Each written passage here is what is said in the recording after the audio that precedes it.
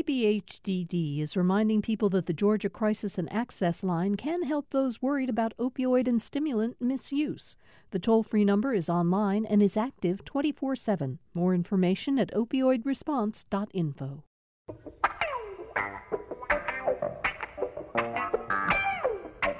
Welcome to Political Rewind. I'm Bill Nigut, and as always, I'm awfully glad to have all of you here for today's show, which I think my Friday partner, Patricia Murphy, the political reporter and columnist, political insider columnist for the AJC, will agree we've both been looking forward to for a while now, because we're going to get an opportunity to talk to Georgia's Lieutenant Governor, Jeff Duncan. In a moment, I'll introduce both of them, but let me first say a couple things about the conversation that I think we're going to have today. Early last month, James Hohmann, who is a columnist for the Washington Post, wrote a column about the Duncan book. And the headline for it reads, "Georgia's GOP Lieutenant Governor conducts the 2020 autopsy his party won't," which I thought was a really interesting way to frame Duncan's book. By now, most of us here in Georgia know kind of the general outlines of Duncan's story. In the aftermath of the 2020 election, as Donald Trump began his campaign to get Georgia elected officials to join him in calling for an investigation and a decertification of the outcome of the Georgia election, claiming that Joe Biden won by fraud, Jeff Duncan moved away from many of the others in the Republican Party here, insisting that Trump was just plain wrong. And what was particularly interesting about that is that Duncan could have done that quietly. He could have simply, in private conversations with other Republicans, said, "Look, I don't want to get involved with you. I'm going to stay on the sidelines in this fight." Instead, he saw it as an opportunity to fight for what he believes is a new path the party has got to take. He began appearing regularly on programming like CNN, for instance, to say we had an honest election in Georgia. He then subsequently, as you all know, decided he would not run for re-election, but that his future was going to be in helping try to craft a new vision for a Trumpless Republican Party. Patricia Murphy, have anything you want to add to that before we introduce the Lieutenant Governor?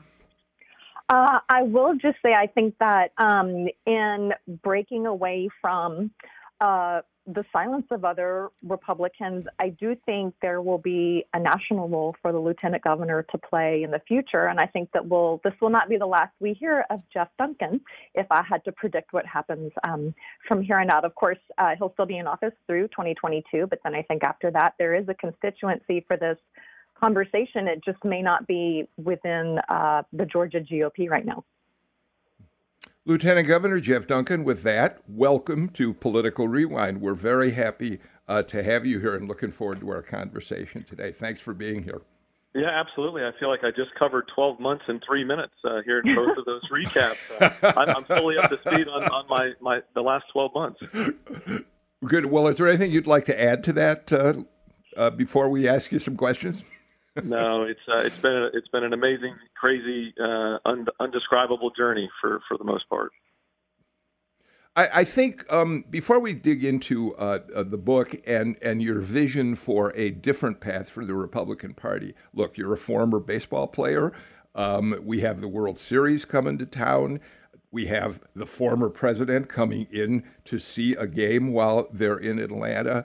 And I have to ask you, the politicization of this World Series, your fellow Republicans, even Governor Kemp, who immediately after the Braves clinched the pennant, decided to use it as an opportunity to tweet an attack on Stacey Abrams.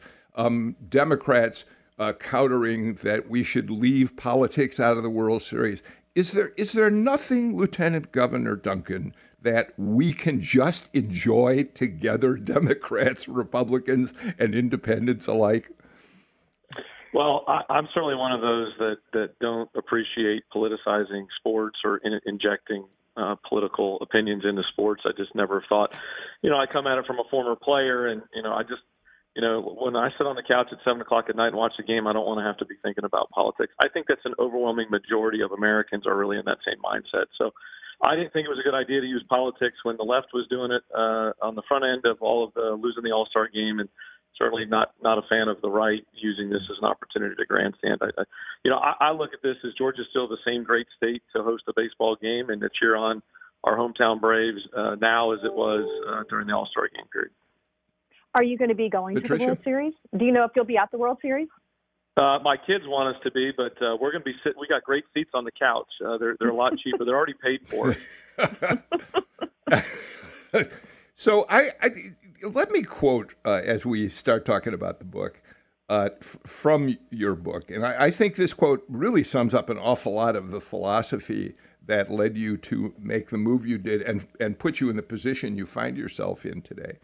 You said after declaring that you would not support Donald Trump's efforts to declare Georgia a fraudulent election, after you started speaking out against efforts to do that, you said, quote, "I found myself on an island, one that was getting pounded by bombs and artillery.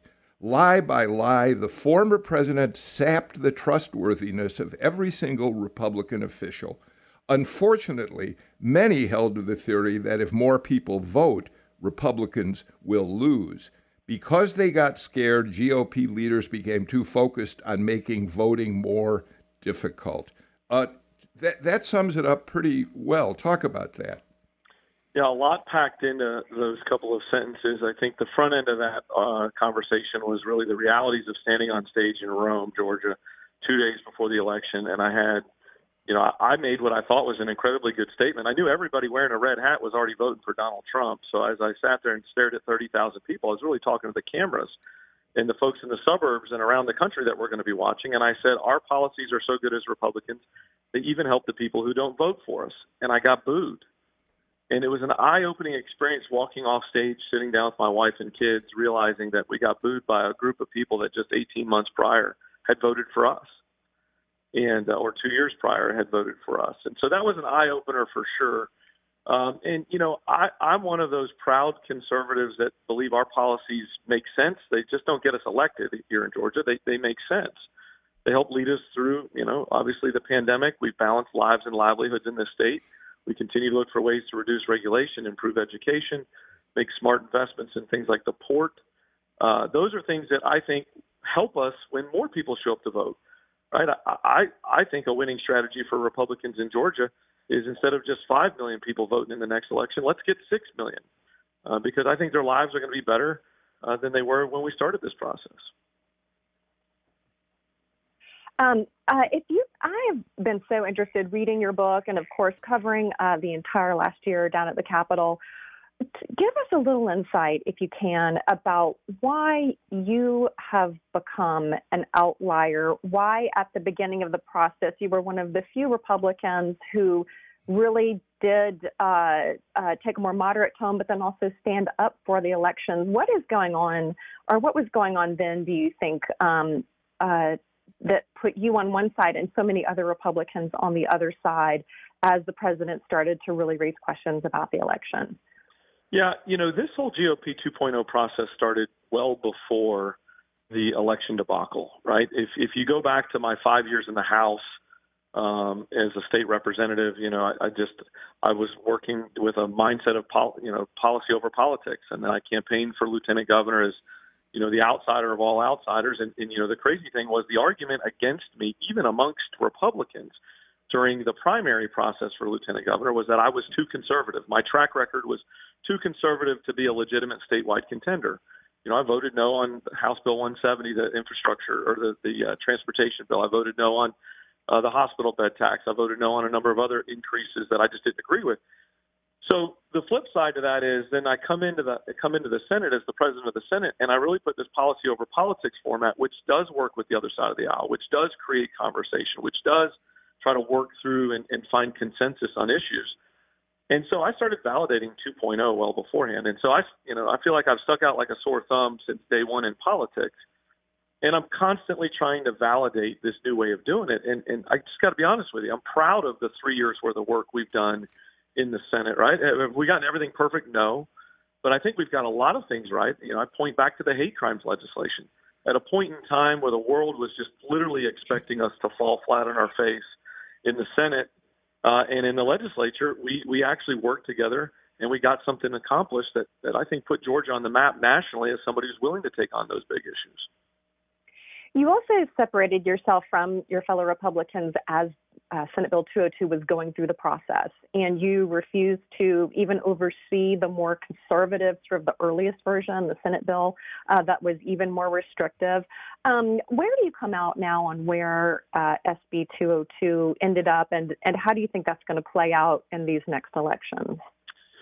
Yeah, so the early versions of the bills were just terrible, right? I mean, there was just all these talking points that basically Donald Trump had emailed to somebody probably and said, hey, these need to be included if you want to be in the club. And, I just couldn't stand there. And as the president of the Senate, I don't get a vote. I just, and on the way into the Capitol, I was trying to figure out how to voice my displeasure and disapproval of what was going on. And so I just, impromptu walked off the platform. Fortunately, those bills didn't actually get to the finish line. And the process worked, right? We in the lieutenant governor's office stood up and worked with, in a bipartisan format and came up with 4 election reform bills that made sense, right? They actually addressed real problems that were kind of opened up and viewed upon during the 10 weeks of kind of hyper focus. But they weren't anything that was going to change the outcome of the election. These were just things that we needed to modernize, that we worked with Democrats with. And the final version of 202, if I'm giving it a grade, I give it a B. No bill actually comes through the Capitol and, in my opinion, is 100% A. There's a lot of things that were bipartisan that were in the bill. There was a lot of things that really did make sense. And there was a couple of things that just quite honestly were still punitive swipes in the wrong direction. The food and water thing, I can't come up with a reason why it made sense to make it even more illegal to try to entice people to vote with food and water. If you walk up to somebody who's thirsty and give them a cold, bottle of water, and don't ask for them to vote for a certain person, that should be okay. Same thing with taking Brad Raffensperger off the election board as a voting member. I thought that the only thing Brad Raffensperger did wrong in this whole thing was become Donald Trump's scapegoat. That was it. But outside of that, I think the bill was a B. And how it plays out long term, look, it's not going to affect the outcome of elections going forward. I think we're going to be able to work through all of these elections going into the future. And, certainly I hope that we're not having to be swiped at by folks all around the country on how we do elections here in Georgia. So I want to give you a chance in a minute. You talk about what you call the PET project. And in a moment, I want to ask you what exactly that means, because it does sort of it's the way in which you actualize your vision for a Trumpless future for the party. But before we even get to that, I mean, you look at the Republican Party's candidates right now, on the ballot right now, and virtually all of them are embracing Donald Trump and embracing the big lie. And they do it, although they're not going to talk about this openly. By the way, you do say at one point how many of your Republican colleagues quietly praised your courage in speaking out against Trump and then went along with him. But the point being, with all of these people lining up, believing that the only path to election is supporting the big lie, supporting Donald Trump, where's the opening for you? Certainly not in the 2022 cycle, and I don't mean you as a candidate. I mean you for the concept of a different party. Are you looking ahead to 2024 and how the party might change by then? How do you see this all unfolding? So I do think it's a mistake to support the big lie for the purposes of trying to gain favor, right? That's obviously I've taken that position from day one. I do think it's going to take some time for some folks to unwind. I was in New Hampshire last week and gave a speech, and I was sitting there trying to write the right narrative to explain this dynamic that you're talking about, where folks walk up to me privately and say, "Hey, Jeff, great job. I really proud of you. Thanks for standing up for the right thing. Man, I wish my district was more supportive, or I wish the party gave us more air cover, or I wish Donald Trump would just move out of the way." The analogy I used was steroids, right? I talk about it in the book. One of the personal decisions I made, my wife and I both made, was in my baseball career to not use steroids, right? A lot of folks around us were using them, and I just felt like it was a short-term sugar high, right? I just felt like it was an easy, felt like the path of least resistance, but long-term was a bad idea. Whether it was an immediate injury that was playing out, or a long-term, health concerns, or a long-term asterisk next to your name on the end of your career and never, getting to achieve the things that you wanted to achieve. That's what's going on now. I think it's going to fade. Every self-inflicted wound that Donald Trump, does on himself, like coming to Perry, Georgia, and having the audacity to say to vote for Stacey Abrams over Brian Kemp, as the audacity to telling Republicans to stay home in 2022. Those are all self-inflicted wounds that are going to continue to play out. We want to be the steady hand, the adult in the room, so that when folks start to gravitate towards sanity again and start to gravitate towards leadership, like real leadership, that 2.0 is standing there ready to take them into the fold and start winning again. Patricia? Are you worried that Donald Trump is going to just irrevocably change what it means to be a Republican? Is there going to be a point at which he is the party? And to be in the party means that you are ascribing to Donald Trump's worldview. How much is left over for the type of Republican that you are, which is kind of more principles-based and more moderate in tone? What's left after Trump? Well, certainly there's a future. The Republican Party is going to last longer than Donald Trump. I get asked often, hey, are you thinking about becoming an independent or switching parties? And the answer is absolutely not. I'm a Republican, and for the record, I've been a Republican a lot longer than Donald Trump has been. I'm not going anywhere, and it's going to take somebody bigger and stronger than him to push me out of my own party. I believe in the values. Certainly it is. It feels as though he's, completely driving the ship. But people are going to get to a GOP 2.0 through three lanes. There's going to be some like me that just believe in it from start to finish. There's going to be some like my parents' friends that are just, they love Donald Trump. They're in an older kind of demographic, but they just wish he would have put his phone down. They can see the easiness to the tone cost him. And then you're going to get a whole group of folks that are just going to get tired of losing. I mean, think about the gravity of this, right? Mayors are going to lose races. City council members are going to lose races. Congressmen and women are going to lose races all across the country because they won't admit out loud that they don't believe in the big lie, or they did admit that they believe in the big lie. That's going to be the narrative. And so 22 has the makings of being this massively chaotic period of time. And unfortunately, and I say that with all the genuineness in the world, unfortunately, that's going to continue to be a massive tailwind for GOP 2.0. People are going to gravitate towards, we can't let a Joe Biden continue to give us complete confusion on the battlefield in Afghanistan, on the borders in our southern border, in inflation, blah, blah, blah, all the way through all the issues that are just being train wrecked every day. Go ahead, Patricia. Oh, I'd love to hear from you how your reception is outside of Georgia. When you go to South Carolina, when you go to New Hampshire, what are you hearing that tells you that this is worthwhile and it's worth the next chapter of your life? So the New Hampshire trip was unbelievable. In fact, in that when we got there, right, they invited us, right? We didn't just jump on a plane and show up and start walking the streets. There was a lot. We got invited by the New Hampshire Institute of Politics on St. Anselm College to speak to their students, and it was a book series. And then we met with all the media folks up there. They know the 2.0 story. That was the eye-opening experience for me, was that the story is out there. And there's a receptive audience. And what makes New Hampshire so special in the whole first in the nation primary process is they have a really, really steep history in figuring out fact from fiction. They are vetting out who really is truly going to be a leader and who can truly win something. And to me, I'm up there positioning GOP 2.0 as the winning strategy. I'm up there so early, and in South Carolina early, and other states, because I want to reset Republicans' expectations as to you should expect better out of your leaders, right? Nobody would pick Joe Biden or Donald Trump to run any organization or company in this country, right? Nobody. I can't think of one. I can't look at any of my neighbors here who out the window that own a company that they would handpick them to replace them. But yet we've chosen them to run our country. We should get better as leaders.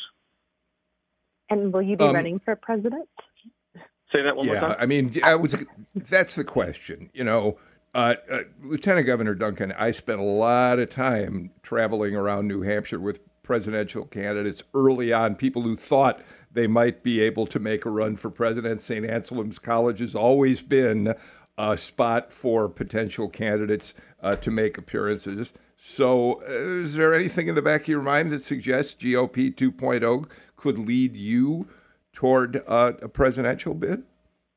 The goal is for GOP 2.0 to significantly influence who the Republican nominee is in 2024, to, like I said a minute ago, to reset expectations. And we're certainly laying the groundwork for that to be the case. And there's so much work to be done. You know, we've got to convince tens of millions of folks that this is the direction, this is the path forward for the party.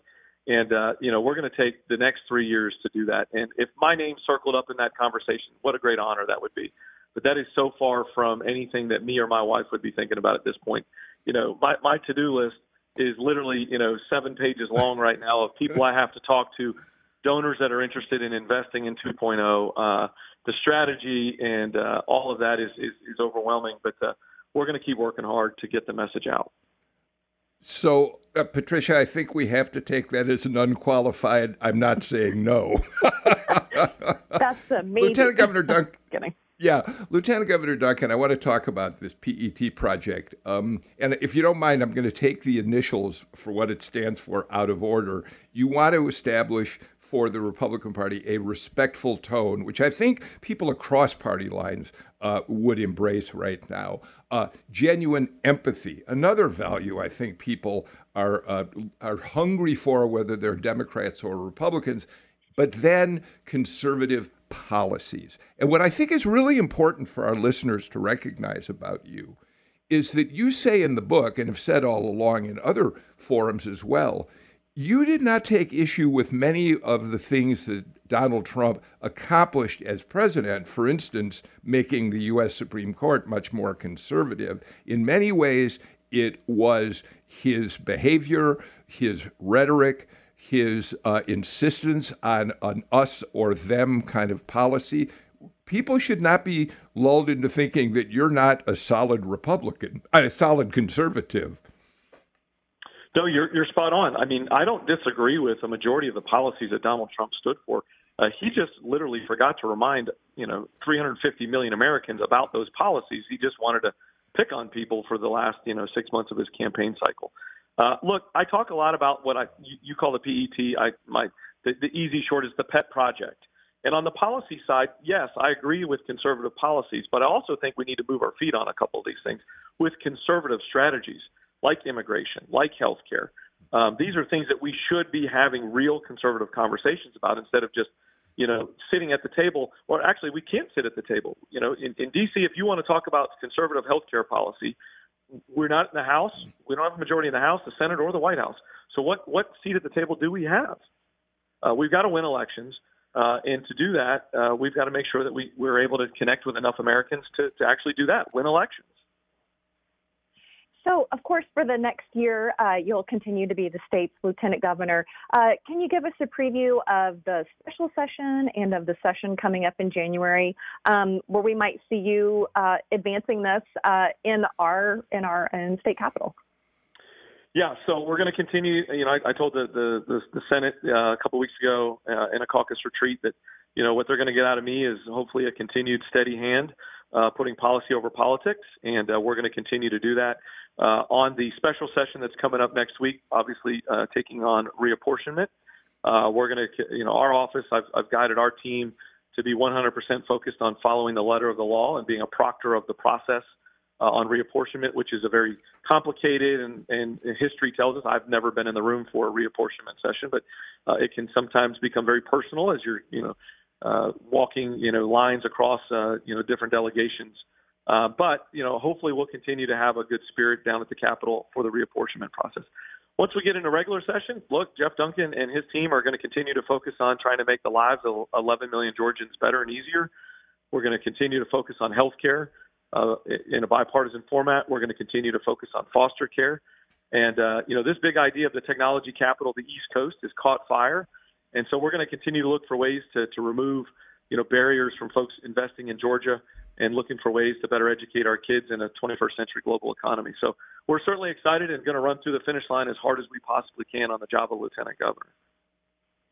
Well, here's my question about that, and then I know we promised we'd let you go by 9:30, so I want to stick to that. But you've got a couple of your leaders in the Republican caucus in the Senate who are running for statewide office, and they're running specifically as Trumpers who believe the election was a fraud. I think it strikes me you're going to have to be girding for battle in some of the fights that you take on with some of those folks who are on the opposite side from you on this. Yeah, I think I've earned a reputation at the Capitol as far as the presiding officer in the Senate as a good umpire. I call balls and strikes even on my own team, and I'm going to continue to do that. And I certainly have never allowed us to use the Senate floor that really represents 11 million Georgians with some very serious issues. We're not going to use that as a campaign stop every day when somebody walks up there. I'm going to use the ability to shape those conversations around policies that matter.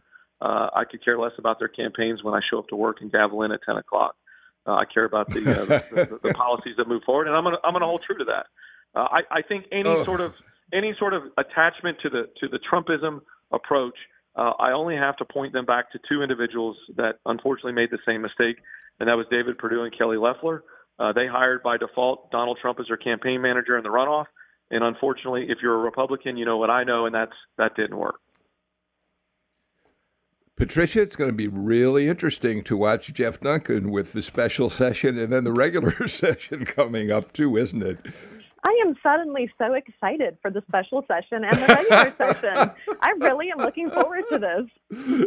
Yeah, me too. Well, as we promised, Lieutenant Governor Duncan, we're going to let you get to work on other things, but we want to remind people the book is GOP 2.0, How the 2020 Election Can Lead to a Better Way Forward for America's Conservative Party. We really appreciate your taking time to be with us today. And best of luck. We'll watch you in the special session starting next week. That's great. Thanks, Bill and Patricia. Have a great weekend. Go Braves. Thank you. We're going to go Braves. We're going to take a break. We'll be right back with more.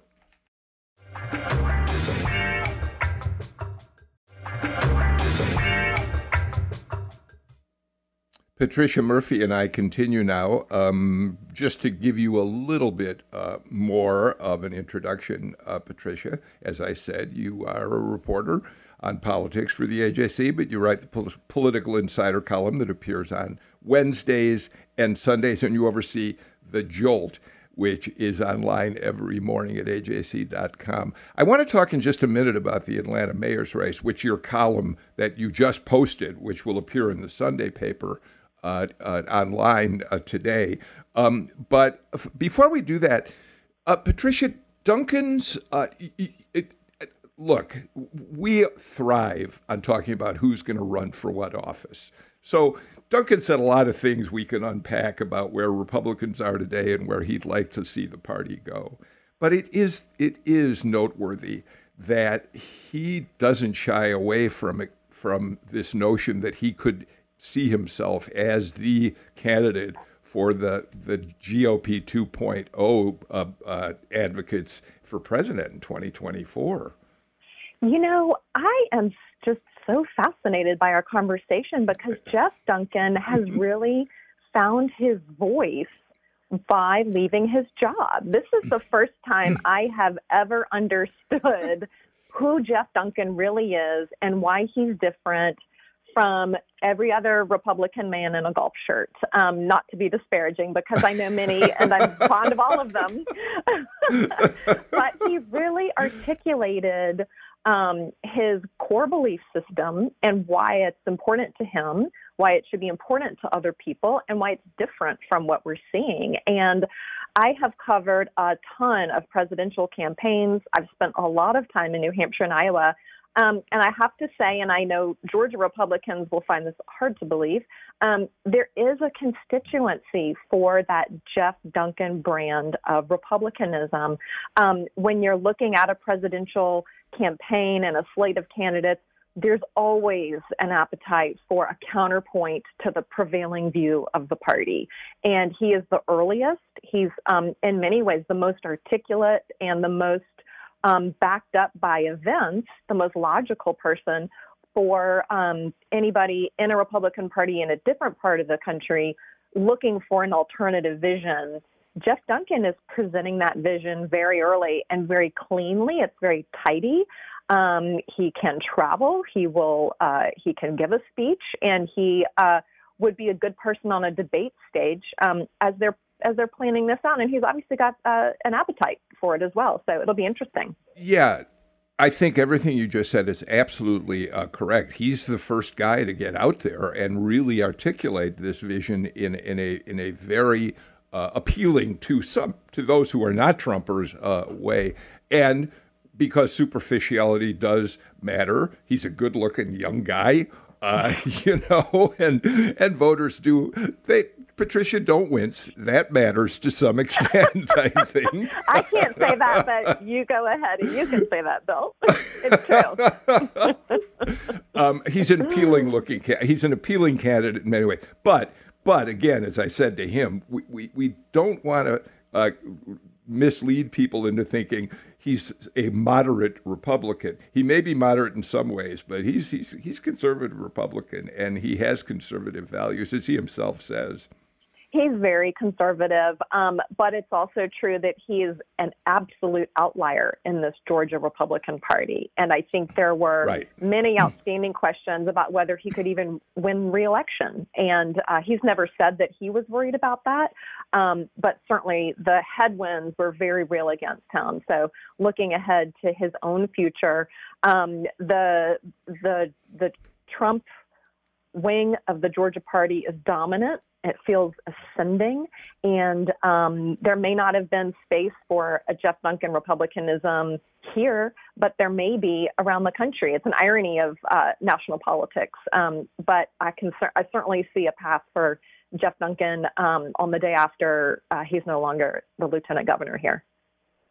We will watch that and see how it develops. It is very, very interesting. By the way, before we turn to the Atlanta election, I did note we talked briefly with him about his feelings about SB 202, the election law, and he acknowledged that he thinks there are good things and things that are not particularly winning in that law. And of course, as you pointed out, he refused to preside over the session when the first iteration of that bill, which was much more extreme than what they finally passed, came out. But I did notice, Patricia, that one impact of this law is now going to be put into effect. The state election board has now agreed that if you want an absentee ballot in Georgia, you're going to have to print out and fill out the form and send it in. You can't do it online. And that may seem like a fairly innocuous measure, but the fact is there are many people, number one, even if they have access to a computer, don't have access to a printer. They're going to have to, the notion that you cannot do something like that online as the entire world moves to more and more of the functions that we deal with being online, that's a prohibitive part of this law. Well, I think it's one of many small changes that Democrats have characterized as sort of death by 1,000 cuts. You can't just apply online for the application. You have to print it off. I personally do not own a printer either. I mean, I scan every document and upload it to banks, to credit card agencies, to mortgage companies, so and it's just so counterintuitive to what every other organization in America is doing, looking for convenience and security at the same time. But Democrats point to this. They point to the ballot boxes, the drop boxes around town that have been severely limited in larger counties. Is any one of them evidence of voter suppression? Not necessarily, but put together, it just creates 1, 2, 3 little barriers that really can add up. When you have a very close election, those can add up and make a meaningful difference. Absolutely. All right, let's talk about the Atlanta mayor's race. And I have to say that I've gotten notes from a couple of listeners, not a lot, but a few who've said, gee, you haven't spent enough time talking about the Atlanta mayor's race. And I think that's a fair observation. my response to that is, we're statewide. I mean, we have stations all over the state that listen to this show, fortunately. And so we've tried to spend some time on it, but we don't want it to become the dominant theme of our show. That said, it is a terribly important election. As the headline to your column online today says, you call it the most important election of Atlanta's lifetime. Why? So going into the next year, whoever is the next mayor is going to be immediately smacked in the face with the reality that within a year they could have half a city. I mean, there is a very real effort for the Buckhead neighborhood to split off from Atlanta and form its own city. It will be up to the next mayor of Atlanta to immediately start to lobby within the legislature not to let that happen. If it goes to a referendum, the General Assembly will need to approve that for a referendum. That would go to Buckhead voters in 2022. It will then be up to the mayor to campaign against that, to keep their own city whole, while also balancing just the incredible needs of the rest of the city. So you look at the history of Atlanta, this could be a watershed moment, and it's going to be up to the next mayor to keep their own city whole and convince voters that Atlanta is worth keeping whole. And to me, it's so hugely important. And we have 41% of voters in our last poll undecided. And so I wrote that column not to tell people who to vote for, but to get out your computer, get out your pencil, and start making some decisions. Yeah, and you quote Bill Torpy, your colleague, another columnist at the paper, who says, "Start paying attention, wake up, Atlanta." What is this about? It's hard for me, Jim Galloway early this week made an observation that I think may have some validity. He said, when you're this close to an election, a week or so away, and you have 41% undecided, you're probably looking at a great number of those people who are not undecided. They're just not interested in voting. And the question is, why? Is it that there's too many other things happening in the world around us? Is the pandemic still preoccupying us? Have the candidates somehow not made a case to the voters out there? None of them have somehow electrified voter. What's your speculation on that? And that's all it is speculation on any of our parts. Yeah, I think it's a number of things. First of all, I think there are a lot of new voters in Atlanta. We have a young city, a number of people even who have moved in from the suburbs into Atlanta. They don't know these candidates really well. It's also a gigantic field. You've got more than a dozen candidates running, 5 kind of in the top tier. And most of those names will be totally new to people. Even if you lived in Atlanta your whole life, do you know who the Atlanta City Council president is? In Felicia Moore, maybe not. People just don't pay enough attention to their local government, frankly. And then also, Kasim Reed was a very late entrant into this race.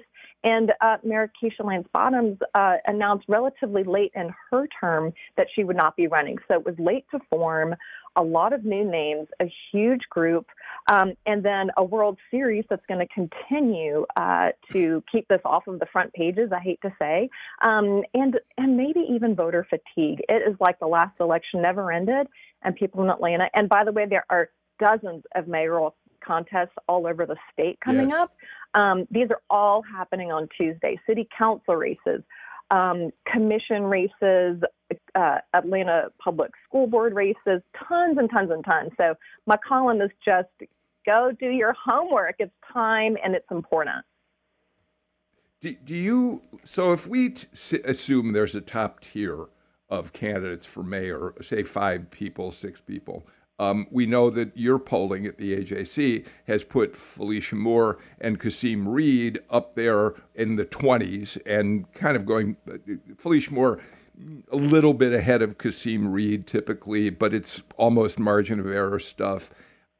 The question really becomes, have we been able to have the candidates expressed different enough opinions on the issues out there that people have a substantive choice? I mean, we know when you're voting for a Republican or a Democratic member of the U.S. Senate, you know the differences. I can't help but wonder, if we really have seen stark enough differences among the candidates on issues like crime, on issues like affordable housing, to give us a chance to say which people are making decisions voters are going to like most. I think that's a really, really important point because these candidates are all Democrats. They are kind of occupy a very narrow window of the spectrum between mainline Democrats and maybe a little bit more progressive Democrats. That means that the real differences are going to be on personality and on presentation. In such an expensive media market, most of them don't have the money to be up on TV frequently. And so it's going to require people to really dig in and see, can I notice the difference in a mayoral forum online? Can I notice the difference in their mailing pieces? And so it takes a lot of work for voters to get to know these candidates. Most likely this will go to a runoff. In Georgia, that same rule applies. You got to get 50% plus one vote on election day, or else this will go to a runoff. Right now, our top tier, as you said, Felicia Moore, City Council President, Kasim Reed, the former mayor, Andre Dickens, City Councilman. We're starting to hear a lot about him. Sharon Gay, an private attorney who's done a lot of work for the city, and then Antonio Brown, I think kind of rounds up the back end. Brown is probably the most progressive, also the least known. And so voters have some work to do between now and then. So I think there's one aspect of this race that maybe says something really important and positive about the people of Atlanta. When Mary Norwood took on first Shirley Franklin, then Kasim Reed, Mary Norwood, a white candidate in a field of primarily black candidates for mayor, she was able to propel herself forward largely because white voters chose her over the African Americans running for mayor. Sharon Gay has certainly been an accomplished public servant in the sense that working in her private law firm and then working as a chief executive for Mayor Bill Campbell. She's certainly done a lot of important work on behalf of the city. She knows her stuff. What's interesting is that she remains in the very, very low single digits in terms of voter appeal, at least in terms of the polling. It feels like maybe we've reached a point that even as the demographics of Atlanta shift and more white voters are moving into the city, race doesn't matter so much anymore. Isn't that a wonderful thing to imagine, Patricia? I totally agree. You mentioned this to me, and I said, well, you should have called me yesterday, and it could have been my Sunday column. You had given me your idea. But it does feel like Atlanta's a little bit past that required dynamic of one black candidate and one white candidate, and y'all just go duke it out amongst the two of you. It doesn't mean that race is not a factor, because it really is always a factor, but it's more about how each candidate relates to race, presents that as an issue, and it comes down to more subtle issues like criminal justice reform, the role of racism in our criminal justice system. But Atlanta, I think, has finally gotten past the black-white requirement, that dynamic that these must be our two candidates, because our top three candidates certainly are African-American, and Sharon Gay, lesser known, has simply not caught fire in a way that she might have 10 or 15 years ago. Yeah. All right, let's do this. Let's get to our final break of the show, and I have a lot more that I'd like to talk with Patricia Murphy about. We'll do that after these messages.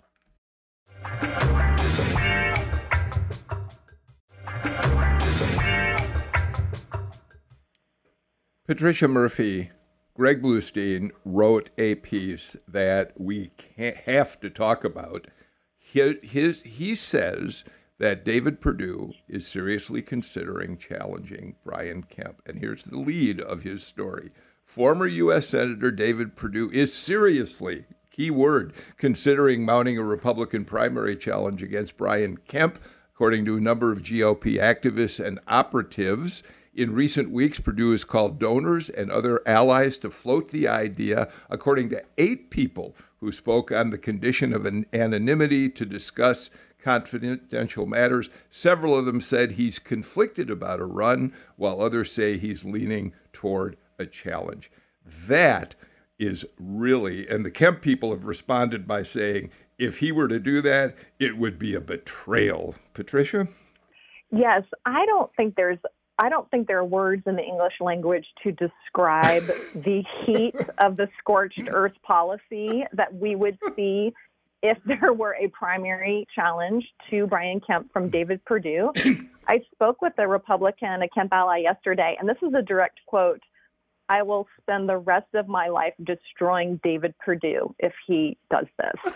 The emotion absolutely, practically burst my phone into flames. I mean, this would be so ugly. And I think Perdue would really have to consider that as he makes his decision.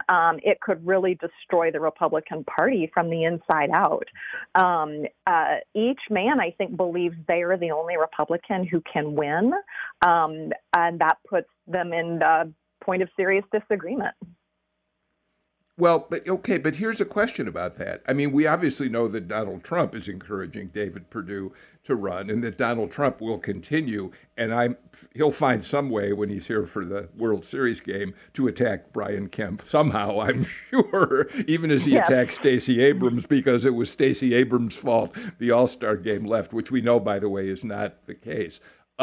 So if you've got candidates on the Republican in the Republican column running in primaries, like a Burt Jones, who are pro-Trump, where does that leave them in terms of Brian Kemp as opposed to a David Perdue? Well, it's a great question. You know, it's one of the many questions that would be raised if Perdue got into this race. I think the biggest question would be, how is he so different from Brian Kemp on the policies other than this question of the 2020 election that Brian Kemp stood up for and refused to overturn for the president? It's really the only major difference between the two of them, and that has really animated former President Trump's interest in a challenge to Brian Kemp. It would also, it has to be said, leave Stacey Abrams or whoever is running for governor on the Democratic side, leave them with a big bag of popcorn, raising money, and watching the show. And that's exactly what happened in the Senate race for Raphael Warnock. He did not have a challenge, and he did not even get challenged by Republicans until the Republicans were done beating each other up in that primary. And so it creates a lot of dynamics that would be very difficult, I think. But if you're the Republican who thinks you can win Georgia, you might be thinking you should do that. One of the complications, of course, is that as far as we know, David Perdue's cousin, Sonny, former governor, former ag commissioner under President Trump, is still in the running to become chancellor of the University System of Georgia, job that pays a lot of money, we should point out. I suspect that if David Perdue takes on Brian Kemp in a primary, Sonny Perdue's chances of being named chancellor diminish dramatically, Patricia. I don't think you're even going to make the Christmas card list if any Perdue runs for any office against Brian Kemp, let alone a very nice spot at the top of the university system. Sonny Perdue and David Perdue, they're not best friends, but certainly there is a Perdue camp. There's a Perdue Power Center there in Middle Georgia. Yeah. And this would, again, it just feels like one of those races where people would take names, make an enemies list, and keep it handy really for the rest of their lives. Yeah. So I want to say that I am fully aware that nobody much cares what predictions I personally make about anything, and that's fine. They shouldn't, because I'm just a guy who talks for a living. But I said back when there was talk that David Ralston was looking at running for U.S. Senate, it wasn't going to happen. I never believed it. I will say right now, I would be shocked if David Perdue actually follows up and gets in this race. It strikes me that, as you've already pointed out, that would cause such chaos in the Republican Party and for David Perdue, for whatever political future he might have. I just don't see it, Patricia. But again, I just talk. Oh, but people love to hear you talk, Bill. That's why you have a show. Right. Well, what makes it hardest for me to believe is that when we watch David Perdue campaigning in 2020 and 2021, he did not seem to like it very much. Sonny Perdue is a man who loves a campaign event. And by the end of the 2021 race, it was only Sonny Perdue campaigning for David Perdue because David Perdue had been exposed to COVID and was in quarantine. So David Perdue was not a happy warrior on the campaign trail. And that's really one of the biggest reasons you can see somebody who loves the arena when they're in it. And we weren't getting that off of David Perdue by the end of his race. But anything could happen, and he really is taking a look at it. So we're going to have to see. We are running out of time, and I don't have enough time for you to go into depth on this, but I do think it's worth at least a couple of thoughts from you on it, since you spent so much time covering Washington and the Hill. We spent a lot of time talking about how Donald Trump, how Jeff Duncan thinks Donald Trump is bad for the Republican Party. But to the extent that President Biden is not able, as of right now, to bring together Democrats on the Hill in either his infrastructure or his social policy measure, it strikes me that is going to play, its potential to play as big a role in how Democrats fare next year as anything Donald Trump does. Yes. I mean, the Democrats, with President Biden at the head of the party, to me, it looks like they're trying to pack an elephant into a carry-on bag. Like they're trying something that is so hard. Why are you doing that? It's not over till it's over. I never count Nancy Pelosi out until the last gavel's down. So they think they have a framework. It's taking a lot longer than it was supposed to. The same thing happened with Obamacare. We'll have to stay tuned, but this sausage making is not pretty. It's not pretty at all. Patricia Murphy, this is why we love having you on the show and reading your column. Packing an elephant into a carry-on bag. Thanks for a really terrific conversation today, Patricia. And thank all of you for listening for another week of Political Rewind. We've enjoyed every show we've done this week and are so glad you've been with us. Our thanks to Sam Burmistad, our producer, Sarah Callis, who's working as our temporary producer, and Jesse Neiswanger, our engineer. We'll be back with a brand new show on Monday. We'll talk about the Atlanta election. We'll talk about the start of the special session and a lot more. In the meantime, have a good weekend. Take care. Stay healthy. Wear your mask when it's appropriate. And if you're eligible for a booster shot, they're available right now. So's the flu shot. So go get those. See you on Monday.